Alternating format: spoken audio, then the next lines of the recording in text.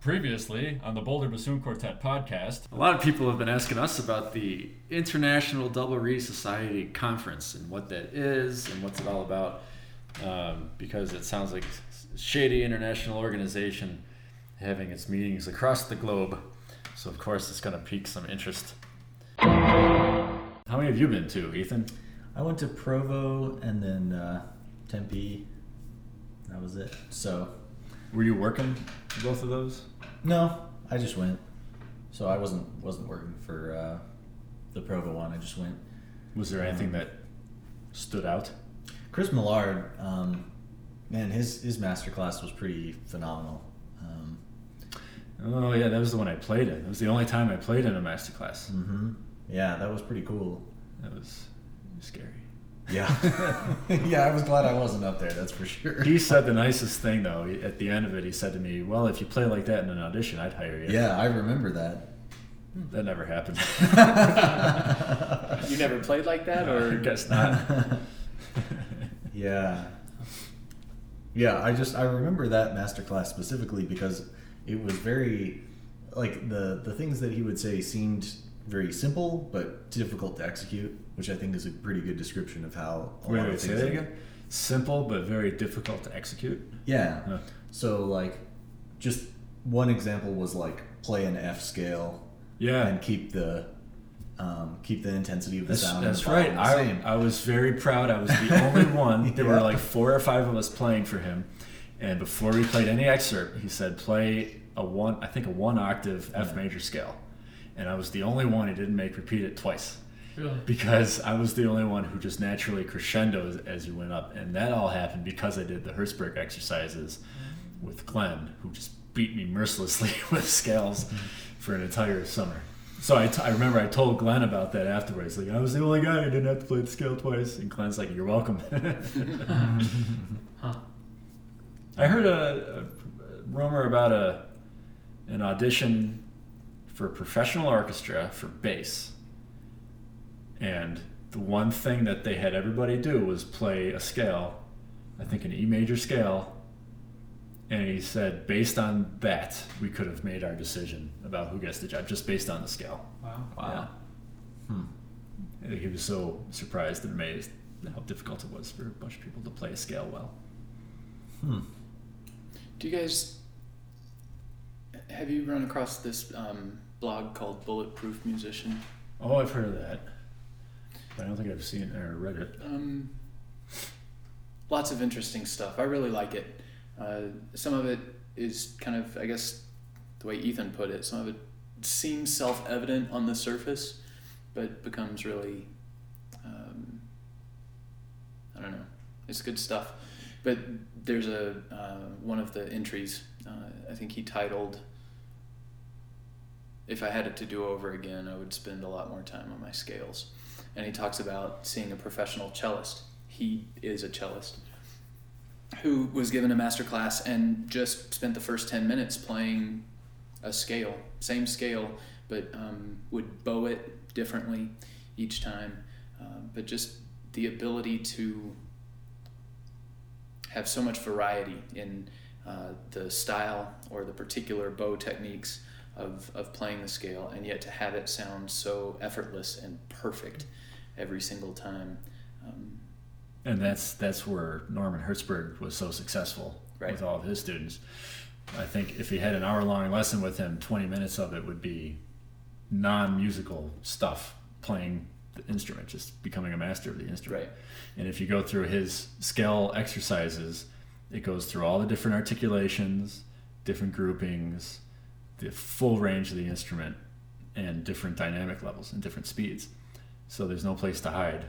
And if you're forced to do that stuff, you will become a much better bassoonist. Is that published? Yeah, you can find it online. I don't know if he ever actually wrote it out, but Ben Kamens wrote it out, and I think Kristen Wolf Jensen wrote it out. So there's the scale exercises, and then there's another page for his long tone. And there's not much to write out. It's just like, here's the pattern, and then you plug it into all the different scales. Right.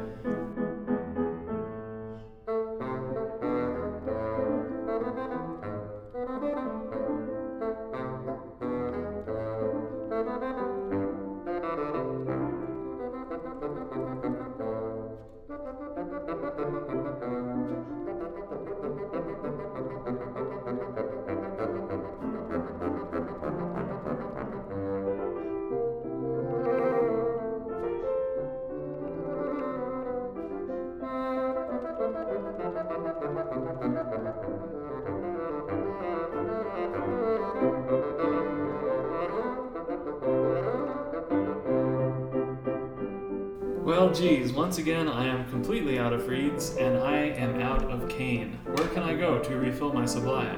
You should go to Barton Cane. They have a wide selection of different cane you can choose from and customizable solutions. Ooh, that sounds fancy, Ethan. What's customizable solutions mean? They can customize the type of cane that you're getting as well as the shape and the gouge and the profile to just your liking.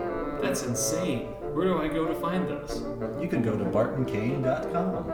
I'm there. A quick glance at their website says that they have not only the Fox 2 shape and the Hertzberg shape and the Rieger 1A shape and some others, but they also have the Kristen Wolf Jensen Artist Series, the Gabriel Beavers Artist Series, and the Jeff Kieseker Artist Series. If you want to sound like Kristen Wolf Jensen, Go to bartoncane.com. And practice more. yeah.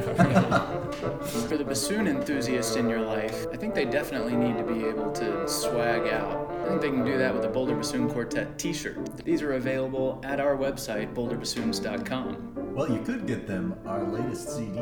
It's also our only CD. And where is that available? It's available on our website, boulderbassoons.com.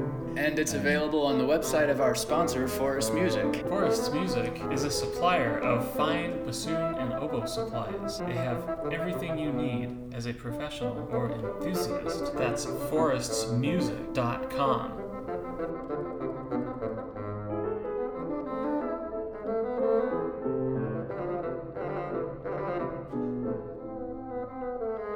Between the four of us, the conferences that we've been to include Ithaca, Provo, Tempe, and you were at another one in Arizona. Is that it? Norman Oh, you went to Norman? and Greensboro. How was Norman? Norman was pretty good. Yeah. Ithaca was such a great conference, I thought. It was hard to live up to that. But there were several really good things about Norman, and I definitely enjoyed it. And then I went to New York this summer. Yeah. And that will be really tough to top. I'm sure. First of all, I just love being in New York, and that was really nice. And then all the vendors were located on floors like 6 through 9 of some building in NYU, so you had a pretty nice view of Washington Square Park and the whole area down there. It's really cool. There was one day where I had some time to kill in between events, so Cowdy and I went walking around Washington Square Park, and I heard there was this group that I heard just by accident on iTunes Radio, and I liked their tune, so I looked them up on Spotify, and guess what I heard in Washington Square Park? I heard one of their tunes. What group is this? They're called Moon Hooch. Moon Hooch. It's a trio, bari sax, tenor sax, and a drummer. And they play what sounds almost like electronic dance music, but, acoustic. So anyway, I heard their music playing, and sure enough, I look over, and it's them playing live, busking on Washington Square Park. Oh, cool. Yeah. And then later on in the week in Washington Square Park, they had a concert, and they also had a double reed flash mob led by a drag queen. Yeah, interesting. Yeah, that was fun. So it'll be tough to top that.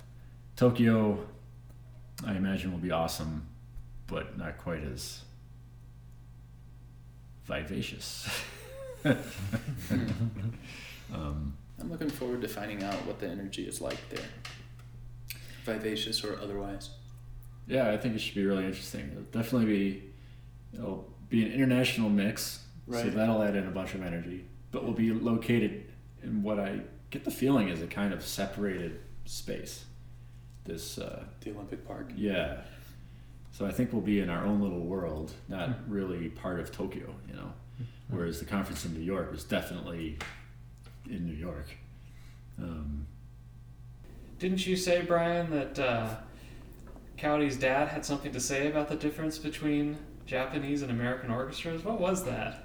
All right, so Cowdy's parents came out here in October, and at one point I started talking with their dad, and I said, what's the difference between American orchestras and Japanese orchestras? And before I reveal what he said, what do you guys, I mean, you haven't been to Japan yet, we're on our way, but what do you think, what would be your preconceived notion about a Japanese orchestra and the way it would approach music differently or the way it would sound differently compared to an American orchestra? I would think the orchestra would reflect what I would think about Japanese musicians in general, which they tend to be like absolutely technically flawless, right? Uh-huh. So I would think that maybe an orchestra made up of those type of musicians might be a very technically flawless kind of orchestra. And the flip side of that, Maybe musically there's not as much emphasis. that would be my assumption too. I've seen 2 orchestras perform in Japan, Kyoto Philharmonic, and there's a part of Tokyo called Opera City, apparently, and we went there and saw one of their orchestras play. First of all, the concert hall situation in Japan is fantastic because instead of having churches on every corner, they seem to have a little concert hall on every corner. And the concert halls that we went into were new, beautiful, sounded great, and I think a lot of it was paid for by the government. So anyway, my assessment is basically what you just said. Everybody played absolutely flawlessly. We went to Cowdy's high school, and a quartet of saxophone players played something. And they just tore right through. I think they were only juniors, and they sounded absolutely flawless. It was amazing. And the musicality aspect of it, I mean, I'm not saying it was unmusical or boring or by anything by those means, but it was not as lively as I would have liked. And the tone that we heard for bassoon was pretty dark, much more German in style, I think, than what we have here in America. So Mr. Uno said that he thinks Japanese orchestras are more emotional. That's interesting. 'Cause that's Yeah. kind of like the opposite of what we were Yeah. preconceiving. And it's something that I, kind of stuck with me because it was a surprise to me. I would not have guessed that. And he, by the way, I should mention, is a musician. He plays in an orchestra. He plays the bassoon, which is why Cowdy got started on the bassoon. So he plays with a community orchestra. Do you think it just has to do with different conceptions of how to convey emotion? I'm sure that's part of it, but how do you... How do I What put are that the into choices? words for a podcast? I can't. How do you make that happen as a musician? Different ways to play musically, different ways to convey emotion. Well, I mean, some of it's going to be dynamics. You can do a lot with articulation. Yeah, Do different cultures look for different things? I think so. Yeah. I also get the sense that, El Sistema, you guys have heard of El Sistema? That's down in Venezuela, right? Yeah, it started there, and it's this program where the government, or I think the government, somehow pays for music lessons for Well, everybody. Somehow is oil. Oh, okay. So they put an instrument in everybody's hands, and the kids go to music lessons, and they play in orchestras, and it became this whole cultural movement, not just a after-school program. Gustavo Dudamel, who's the conductor of the LA Phil, is a product of El Sistema. Wow. And El Sistema has caught on across the globe. There's an El Sistema Colorado. There's an El Sistema pretty much every place. And if you see videos of those kids playing on YouTube or whatever, it's insanely impressive Yeah. how into it they all are, Yeah. as opposed to what you often see with like American kids or whoever. So that's kind of what I've been thinking about. I would guess, and I need to talk with him more about, I think the musicality that we all play with in America is planned out. Oh, yeah. Very, very much so. Yes. Which probably takes away something or another. Sure. But it's so important for us to do that as orchestral musicians, because you got to coordinate with everybody and plan it all out, and you've got such little rehearsal time and stuff. But maybe they approach things a little bit differently in Japan. I don't know. The other thing is if you're in a sort of a society where everybody's a little more conservative emotionally, then a little bit maybe goes a long way. So if you exhibit any kind of emotion and that's more impactful, then it might be here. If a person coming from a society that allegedly doesn't display emotion as much comes to America, wouldn't the emotion in an American orchestra go a long way? Well, I imagine the setting would have something to do with it. So like if an American orchestra came to Japan, then you might say, wow, that was really lively and, emotional. But if you go to America and you're living and breathing American culture, an orchestra doesn't really stand out like the experience that you had. So everybody's sitting still, and then when everything's done, you clap. If you went to a rock concert or something, that might be different. I don't know. If you went to Boulder Bassoon Quartet concert. Well, there's that. So I thought the whole thing was very interesting, and now I'm looking forward to going to Japan and seeing how things sound over there.